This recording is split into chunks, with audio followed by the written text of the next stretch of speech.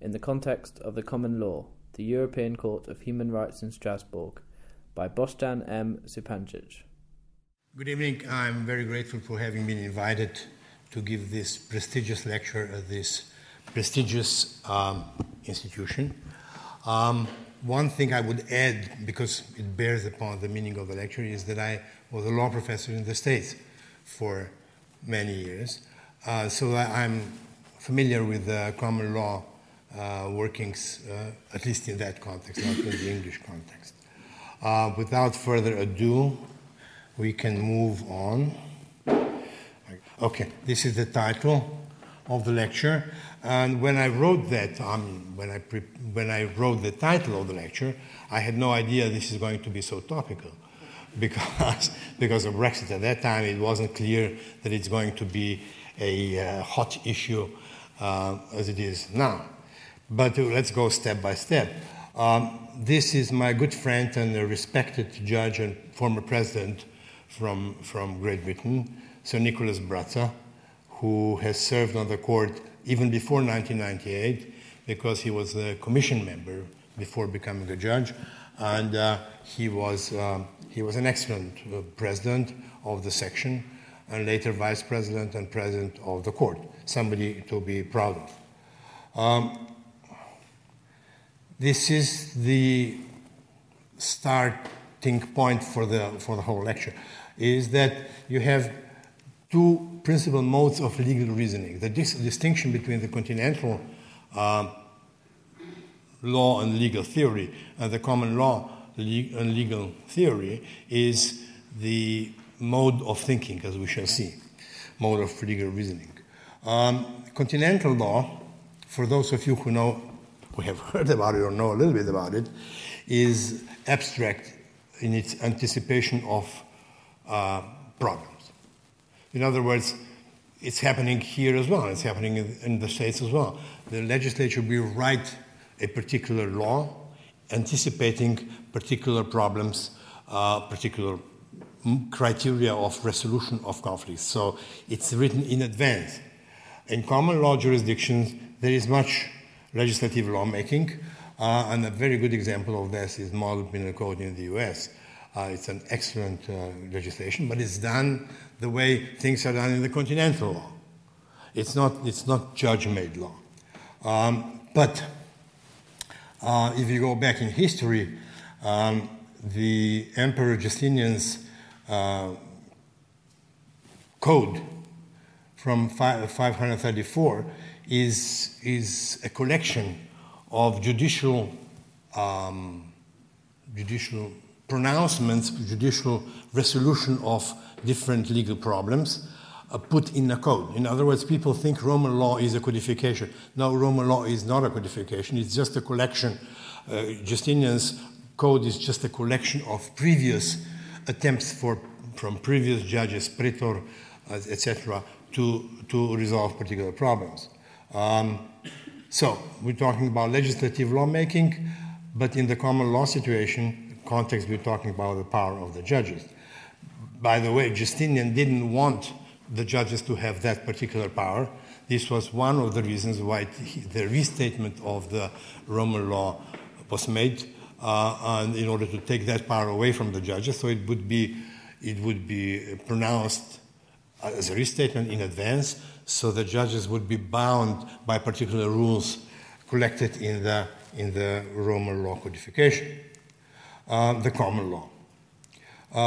It is, of course, judge-made law, insofar as it is, even today, judge-made law here in the States, in all Anglo-Saxon, as the French would say, jurisdictions.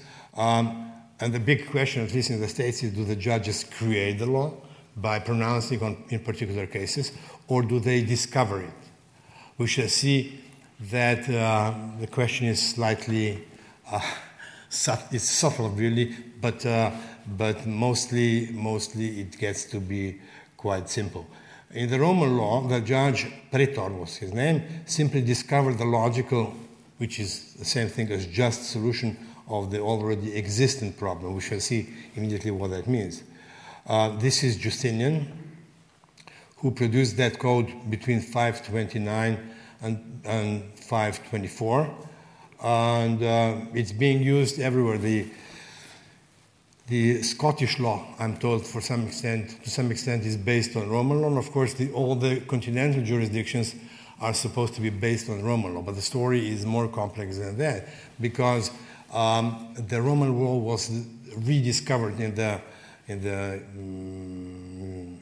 15th century, for example, when the commercial interests became pervasive in the then Europe, and therefore there had to be rules of how to deal with these particular questions. So Roman law immediately became very interesting, and that's why it was received, as they say, in most continental jurisdictions. This is just, I should say, a caricature of the common law being invented. Now, even if Henry II already systematized legal customs already accepted in England, this did encourage the resort to law courts rather than to violence that had become common in Stephen's age. In other words, this is pretty basic in a sense. If you don't have the rule of law, if you don't have king's peace, very likely you are going to have an anarchy. In other words, the basic purpose of law is to resolve questions by argument, power of the, power of the argument rather than the argument of power, which is the rule, I should say, for anarchy. As the Americans say, die by the law or live by the gun, which is, once you get to that stage, that is already very, very far. You have the law, war of everybody against everybody. And then this is an interesting example, the Rhodes law concerning jettison. It's called, in Latin, it's called Lex Rhodia de Actu, and it was invented in order to resolve a particular problem. We shall see what it is. This is one of the Roman merchant ships that sailing around the Mediterranean, and especially in the month of August, September, October, the Mediterranean tends to be very, very choppy, I should say. The winds are very strong. Meltemi, the northeastern winds in Mediterranean, become very violent. At that time, of course, the galleys that were transporting goods often got into trouble. And therefore, it is provided by the Rhodian law that where merchandise is thrown overboard for the purpose of lightening the ship, to save the ship, what has been lost for the benefit of all must be made up by the contribution of all. In other words, they were transporting oil, they were transporting wheat in amphoras, etc. And then, of course, the ship had to be lightened. The stuff had to be thrown overboard in order to save the ship. And in the end, when it came to Rhodes, came to the port, the question was who is going to bear the damage, the consequences of the whole jettison.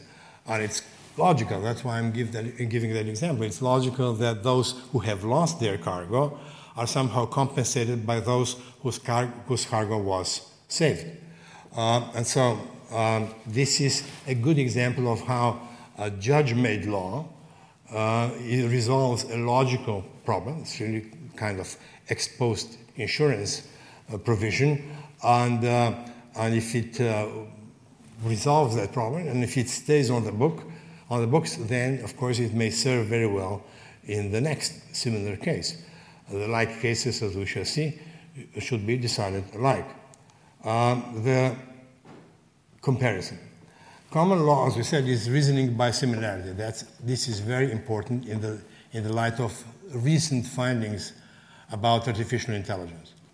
We shall see later what it means. The formula is the like cases should be decided alike, and it's called stare decisis, really refers to legal certainty. In other words, when the next case comes up in the courts of law, people, the parties to the controversy, expect that decision to be made by the same criteria.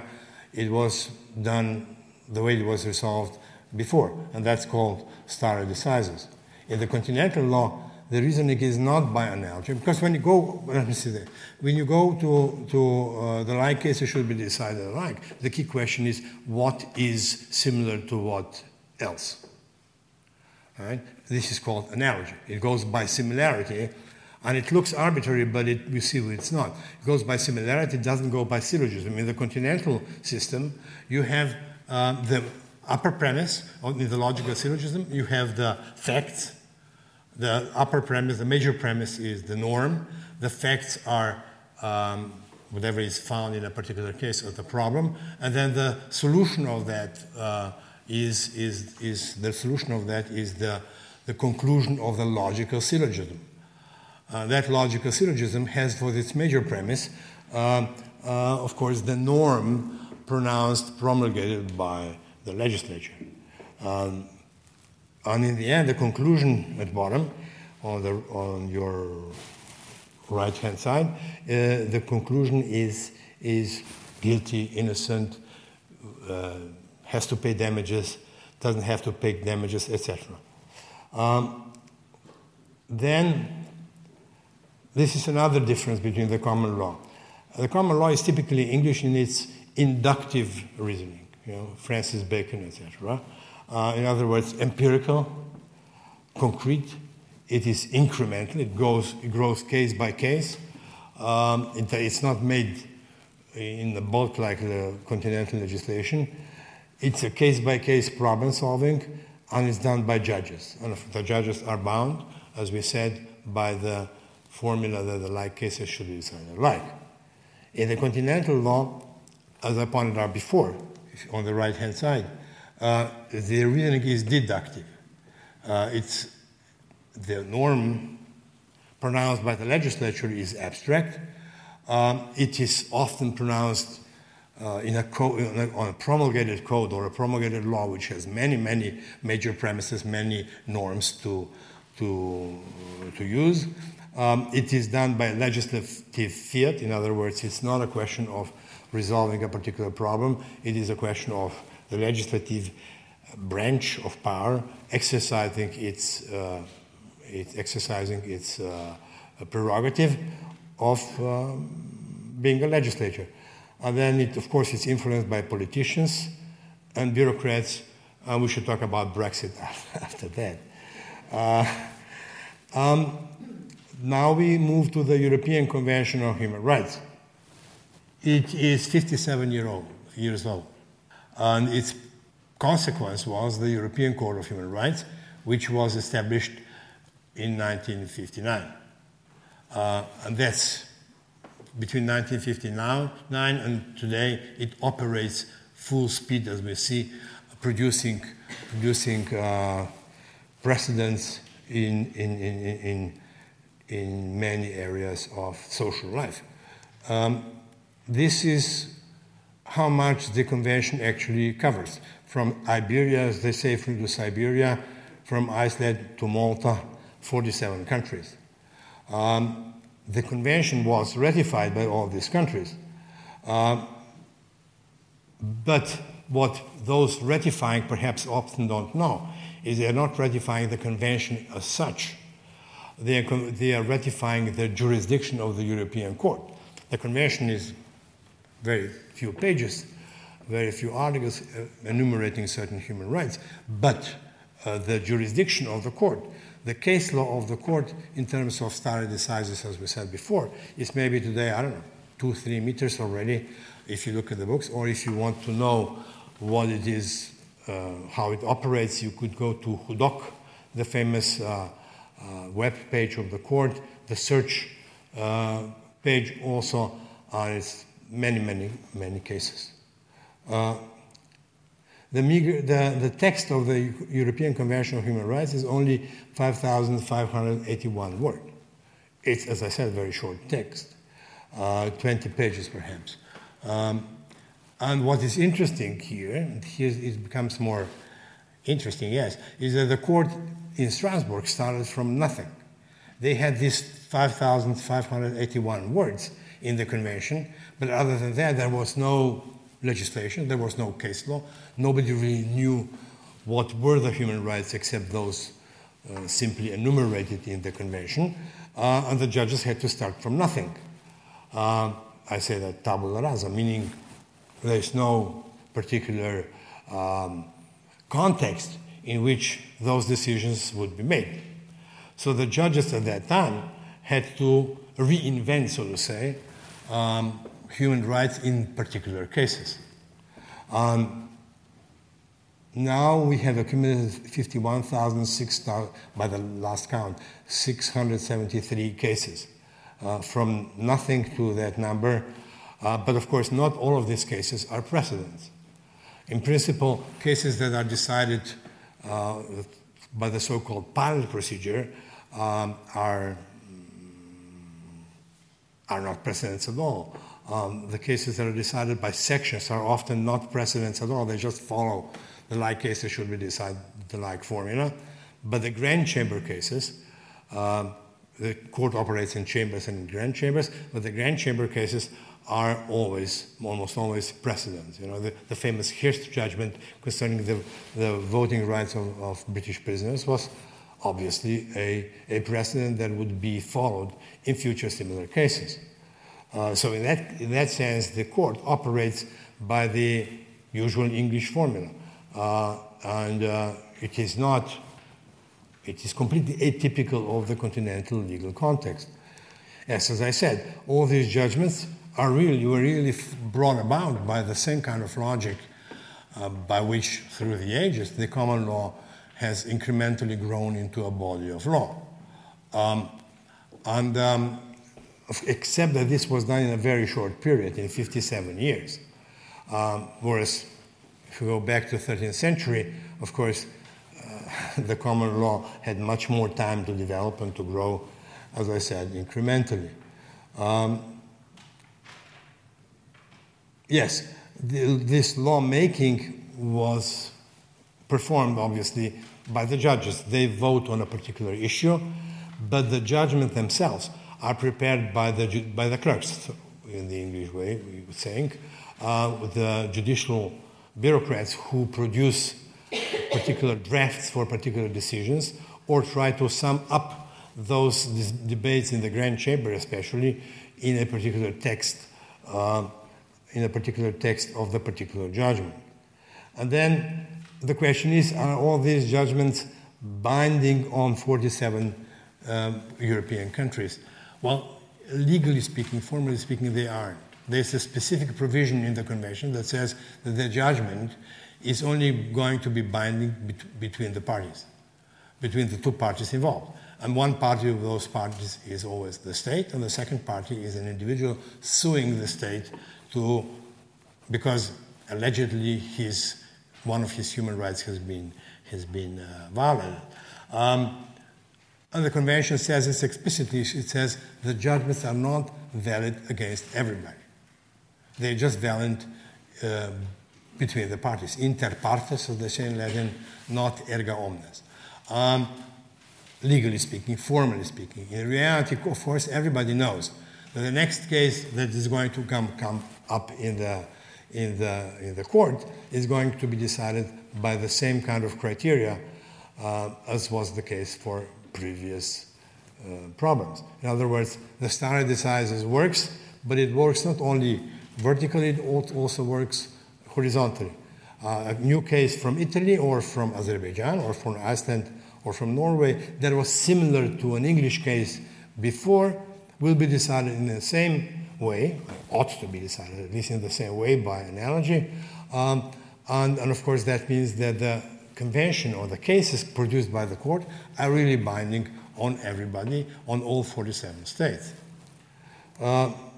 The judges. These are the judges of the European Court of Human Rights from 47 different countries. These judges work as unique judges, the French say, solo judges, so to say, when they get to dismiss a lot of cases. In fact, about 97% of the cases do get pronounced inadmissible from the beginning. And there is a judge that signs up that particular decision. Then there is the committees the judges work in committees of 3. In these committees, they decide mostly cases that are well-established case law, as they call it, and they sort of work routinely and process a lot of situations that are brought to the attention of the court by the applicants. And then, of course, there are chambers composed of 7 judges. They're called sections, composed of 7 judges that decide more meritoriously on a particular issue. And sometimes these chamber judgments do become precedents. And when they do become precedents, they may, in fact, go to the grand chamber if one of the parties is not happy with the pronouncement of the judgment. So there is a correction built into the convention, whereby the grand chamber will sometimes disannul the judgments of the chambers. But then again, most of the chamber judgments are being processed routinely by, as I said before, by the similar cases should be decided alike. But these judges are from 47 different countries, from, as I said, Azerbaijan and Georgia and Russia in Eastern Europe to Iceland in the West, Scandinavian countries, United Kingdom, France, Italy, Malta, and Cyprus. Malta and Cyprus and Ireland, of course, are more interesting in this context because they are common law countries. Whereas all of other countries are not common law countries. They have no idea, in fact, how the common law operates, how the like cases should be decided, the like formula actually operates in practice.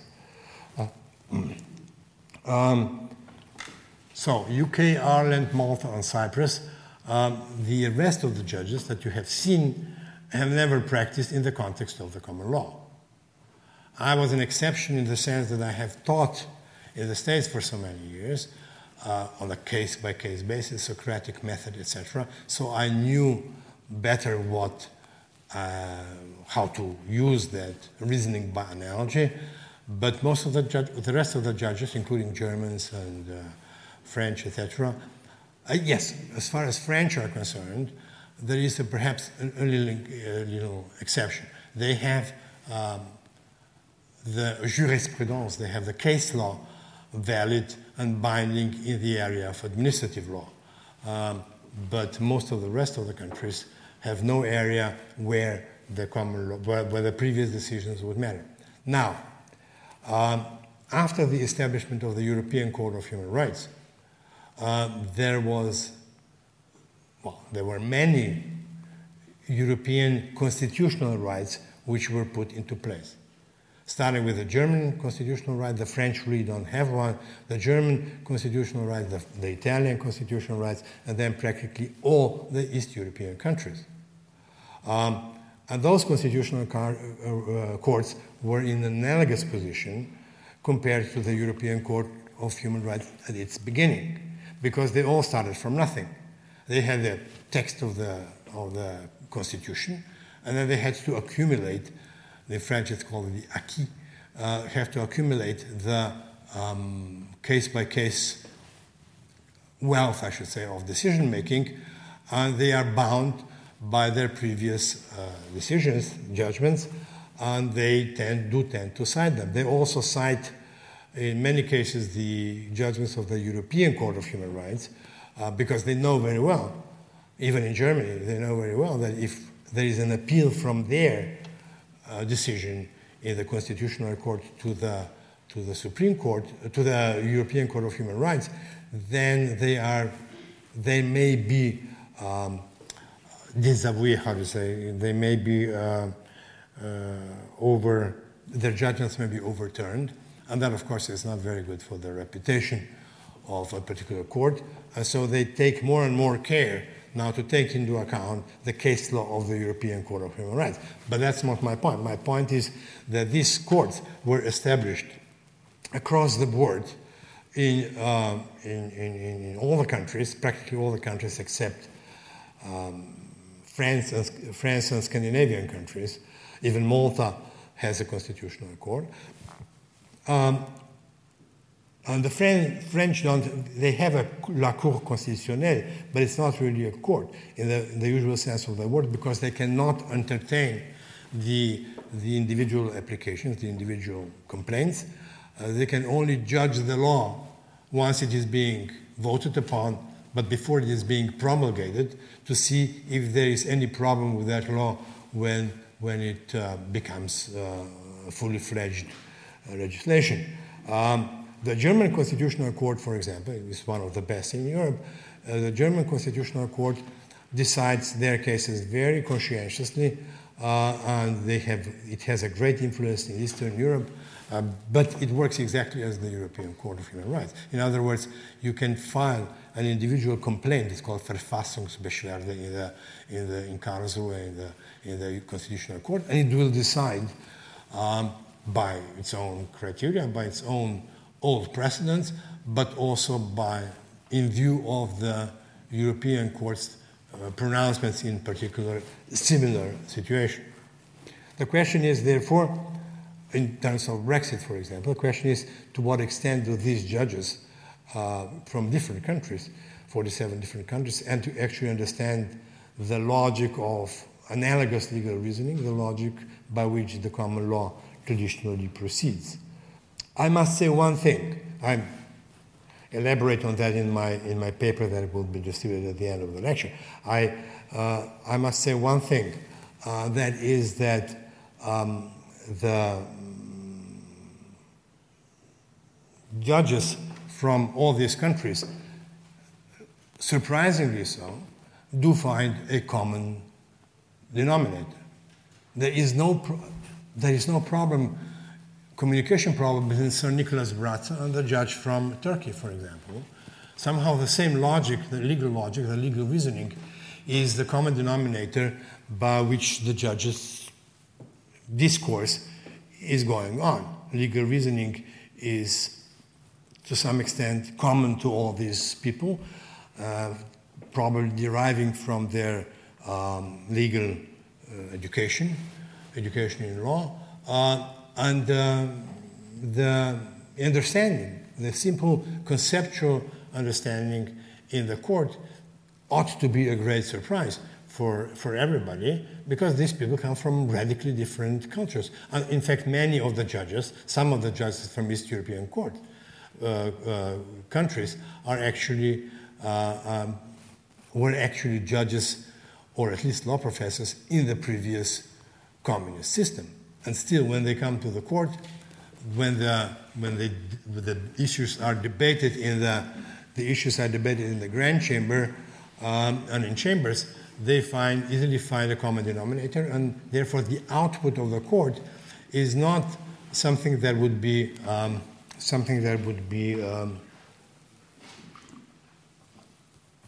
surprising, and it's probably an anthropological question. How is it possible that people coming from so many different cultures, they react cross-culturally, I should say, do find a common language by which to communicate? But that, I emphasize that, as far as I remember, has never been a problem.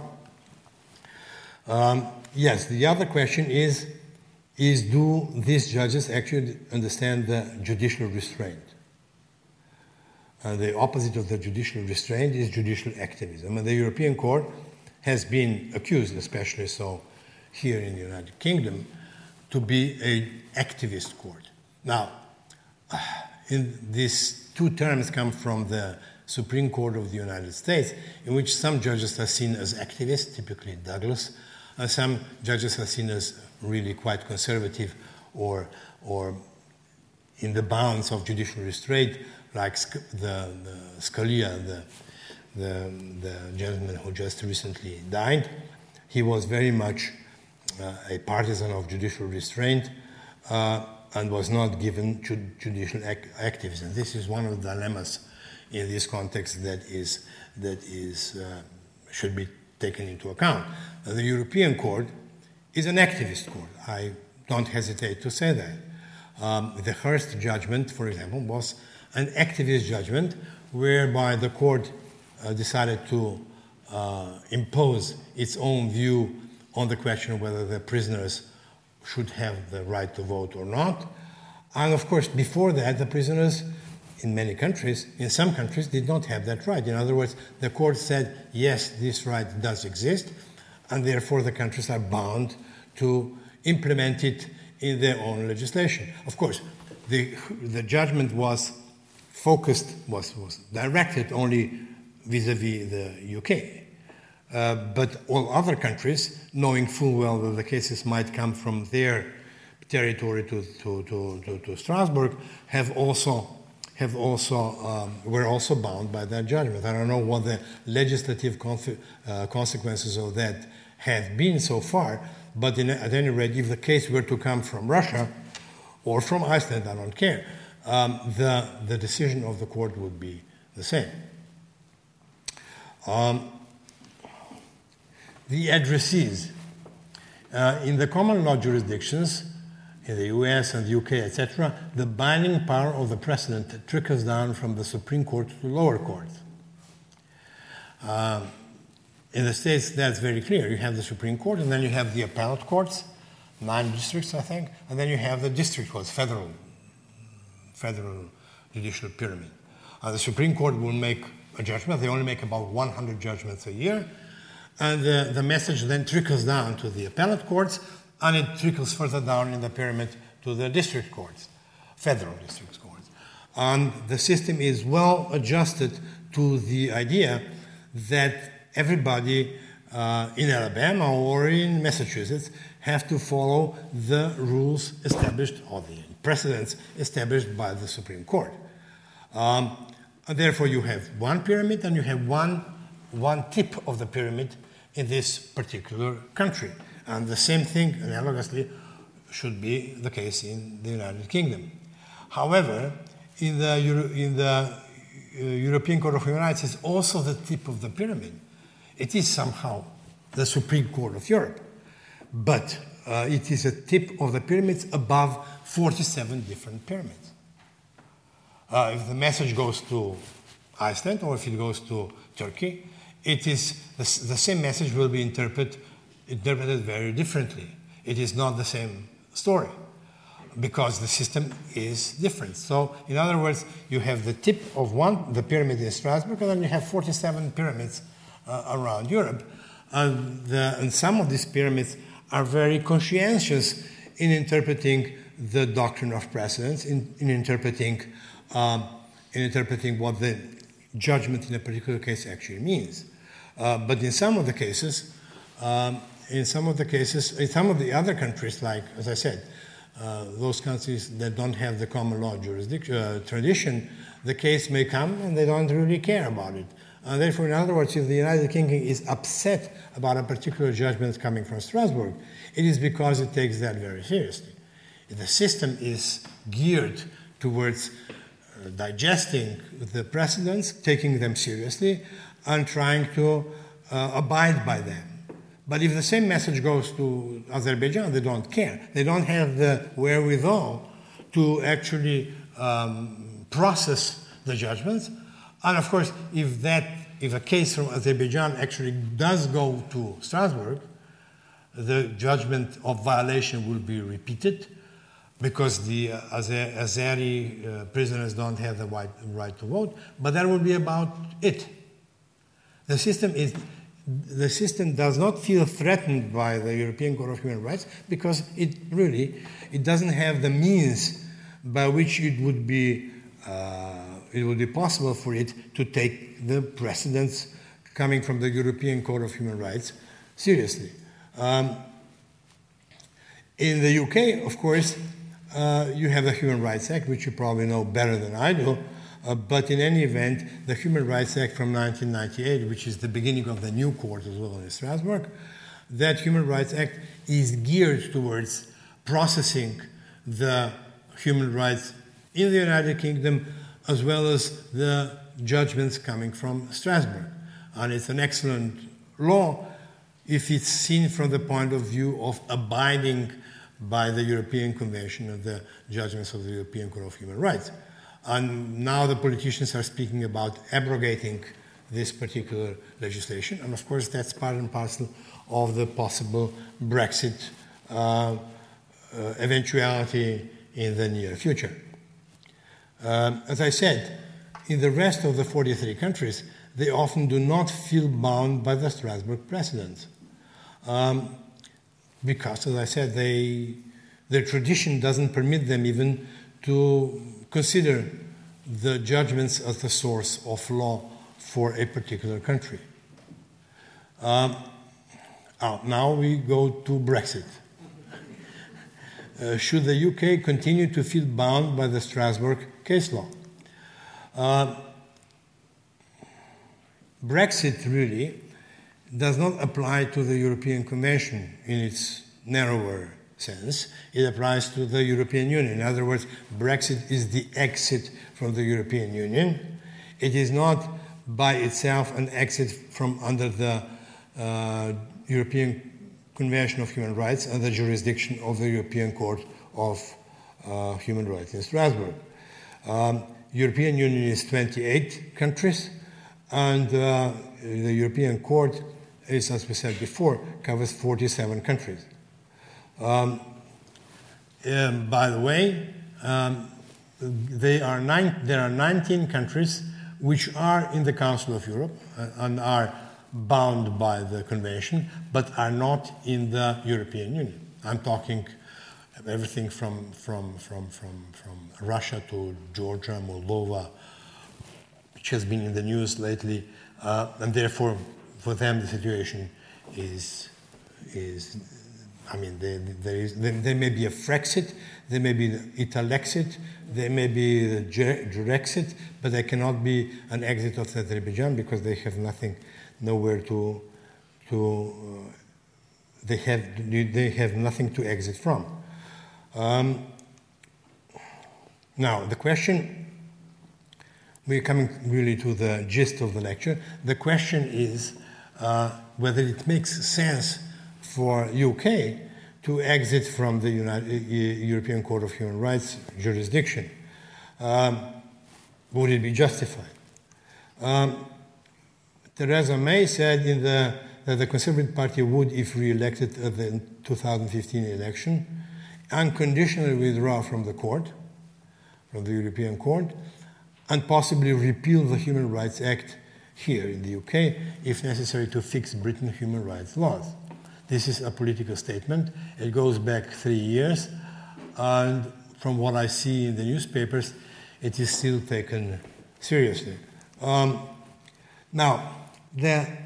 my skepticism concerning the Brexit from under the European Convention of Human Rights is that the whole continental Europe, including, and of course mostly in Strasbourg, is actually imitating the common law.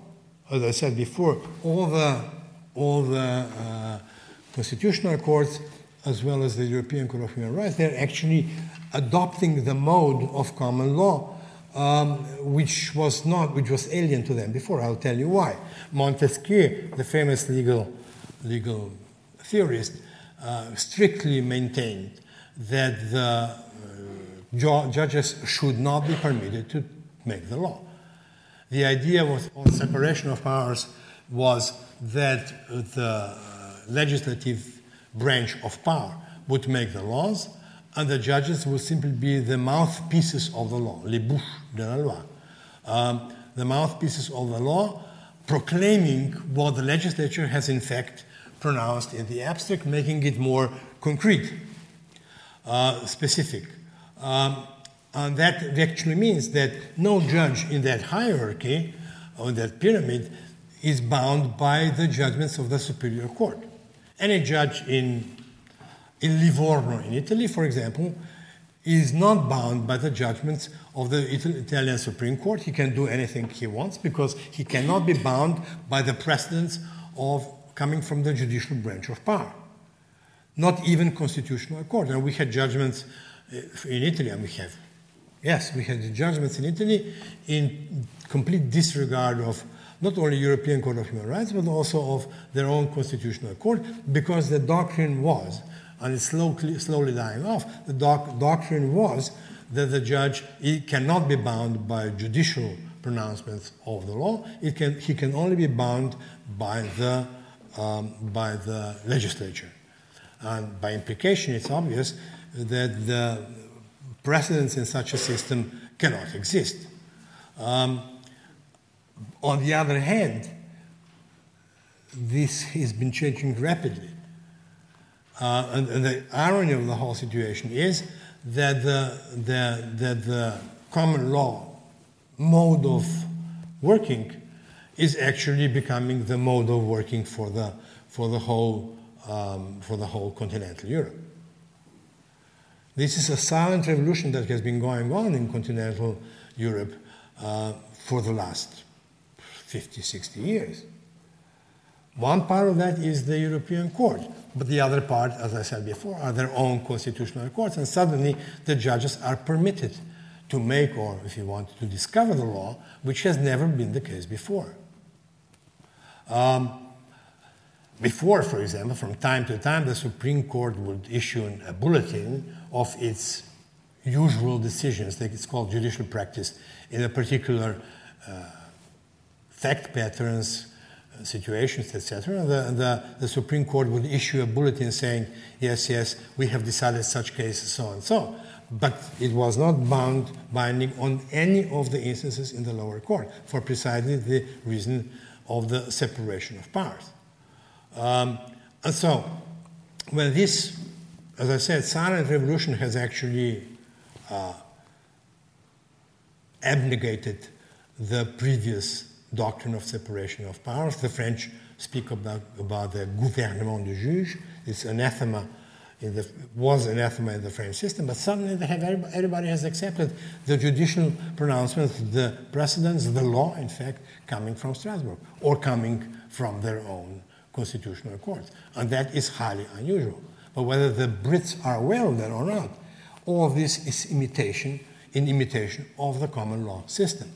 The mode of reasoning now by the Constitutional Court of Turkey in Ankara is precisely, ought to be, ideally is precisely the same as the mode of reasoning in the American district courts or appellate courts everywhere, following the precedent of the Supreme Court. So the irony of the Brexit question in this particular context is, I said that many times in the court itself, the irony of the Brexit question in this particular case is that the UK has actually abdicated its own cultural, legal, doctrinal, etc. Tradition and its impact that it has had in the last 60, 70 years on the continental law. And now it's like they would say, you would say, in a sense, they would say, we don't care about the European Court of Human Rights, and therefore the Europeans would say, well, the model of our own legal thinking has now been removed from us. And Nicholas Brazza, he is very much in favor of maintaining the UK presence in Strasbourg, but I have told him what I'm telling you now about the prestige of the UK in Strasbourg, and he didn't think that was very much important, on the domestic terrain. I don't know, but it definitely is a question of prestige, the silent prestige, the silent revolution, the silent imitation of the UK tradition that has not been recognized. Now, this is, for example, the Russian Constitutional Court. It was established in 1991. It struggles with its own case law. It struggles with the case law coming from the European Court of Human Rights. But it's struggling exactly in the direction that is so familiar to you, but it's not familiar in St. Petersburg or in other European countries. So they engage in this mode of reasoning, which is the precedential mode of reasoning, but whether they are succeeding in it is not very important. What is important is that everybody looks up to the UK, because that is where the idea came from. The Strasbourg case law is more than an imitation of the common law method. Fair trial as a concept, in effect, I just read a book by André Mauroy, in effect, since William the Conqueror endorsing the legal status quo of Edward the Confessor, habeas corpus goes back to 1640, the law of evidence, cross-examination of witnesses, the privilege against self-incrimination, the exclusionary rule, etc. That stuff did not exist in the European system. In fact, the French, immediately after the revolution, they had introduced the jury as a decision maker in a particular criminal case. And the lawyers were so able in manipulating the juries left and right that in fact they had to abandon the idea of a jury system. They still have it in Belgium, for example, but they had abandoned it because they didn't have any law of evidence. Any piece of evidence produced by the prosecution or by the defense was permitted to reach the ears or the eyes of the jurors. And there was no filtering. And of course, when you don't have the evidence law as you have it here or in the States, etc., the filtering is performed by the judge, presiding judge presiding over the trial. But if you don't have that, then the jury is not going to work. So cross-examination of witnesses was a completely foreign context. I'll tell you a little story. I remember we had a case from Italy, I think it was Lucca v. Italy, that came to one section when I was a greenhorn of the court, because a particular defendant in Italy, he was convicted already, did not have the possibility to cross-examine the witnesses against him. And when the case came up, one of the judges, I'm not going to say from which country, but it wasn't an East European country, he said, but in our country, this has never been the possibility. I said, yes, but in the convention, you have that particular right to cross-examine the witnesses or to have them cross-examined by the judge, whatever that means. It's probably a compromise. But they have never heard of that. The concept of fair trial, for example, which is also an American story, did not exist in Europe. The idea of the fair trial cannot, the word fair trial cannot even properly be translated. The French talk about procès équitable, which is not exactly the same thing, and the German translation may be a different thing. The privilege against self-incrimination, I have fought tooth and nail to have it established in the European Court, because that happens to be my specialty, which is called right to silence in the UK, was not part of the story on the continent at all. And the exclusionary rule still isn't in many cases, where you have the contaminated evidence that was obtained in violation of the certain rules of human rights ought to be thrown out. But if you don't have a jury, you cannot throw it out in the first place, because the judge cannot act as a filter between the parties and the jury. He cannot prevent certain evidence from reaching the eyes and the ears of the jury, and therefore the system in that sense finds it difficult to function.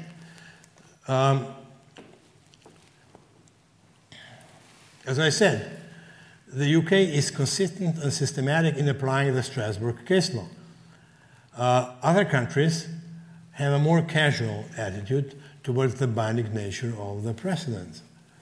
This is the paradox, because this leads the UK to protest against particular judgments, whereas some other companies are much less concerned about what is happening in Strasbourg. They simply couldn't care, in many cases couldn't care less.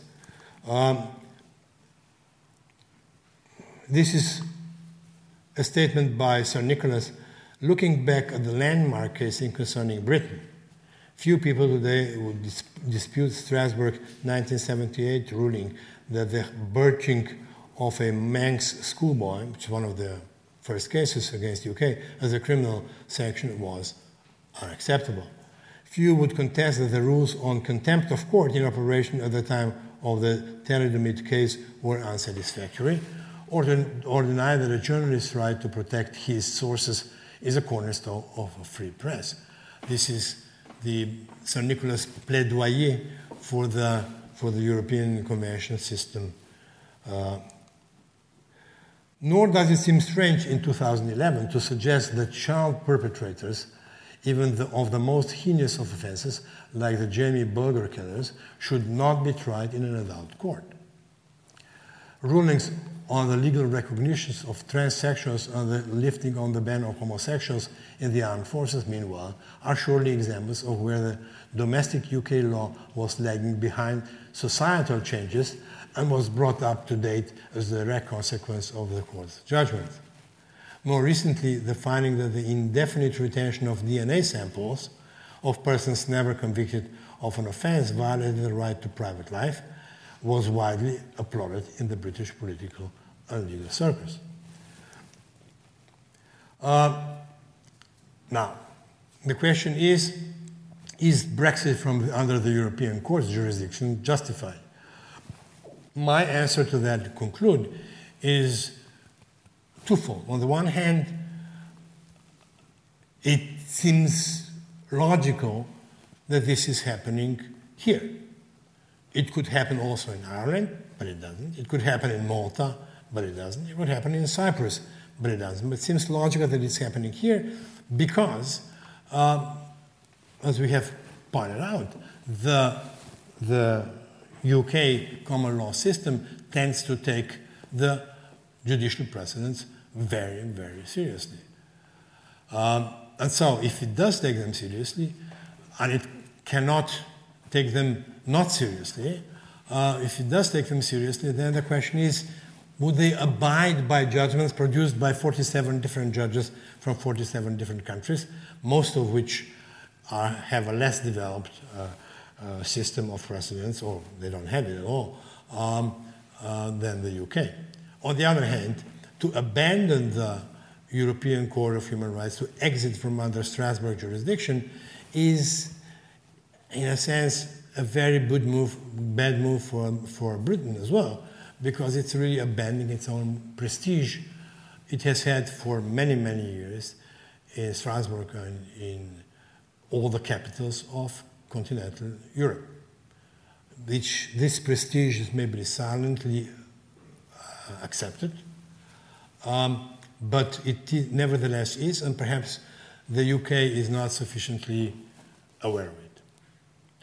Thank you very much.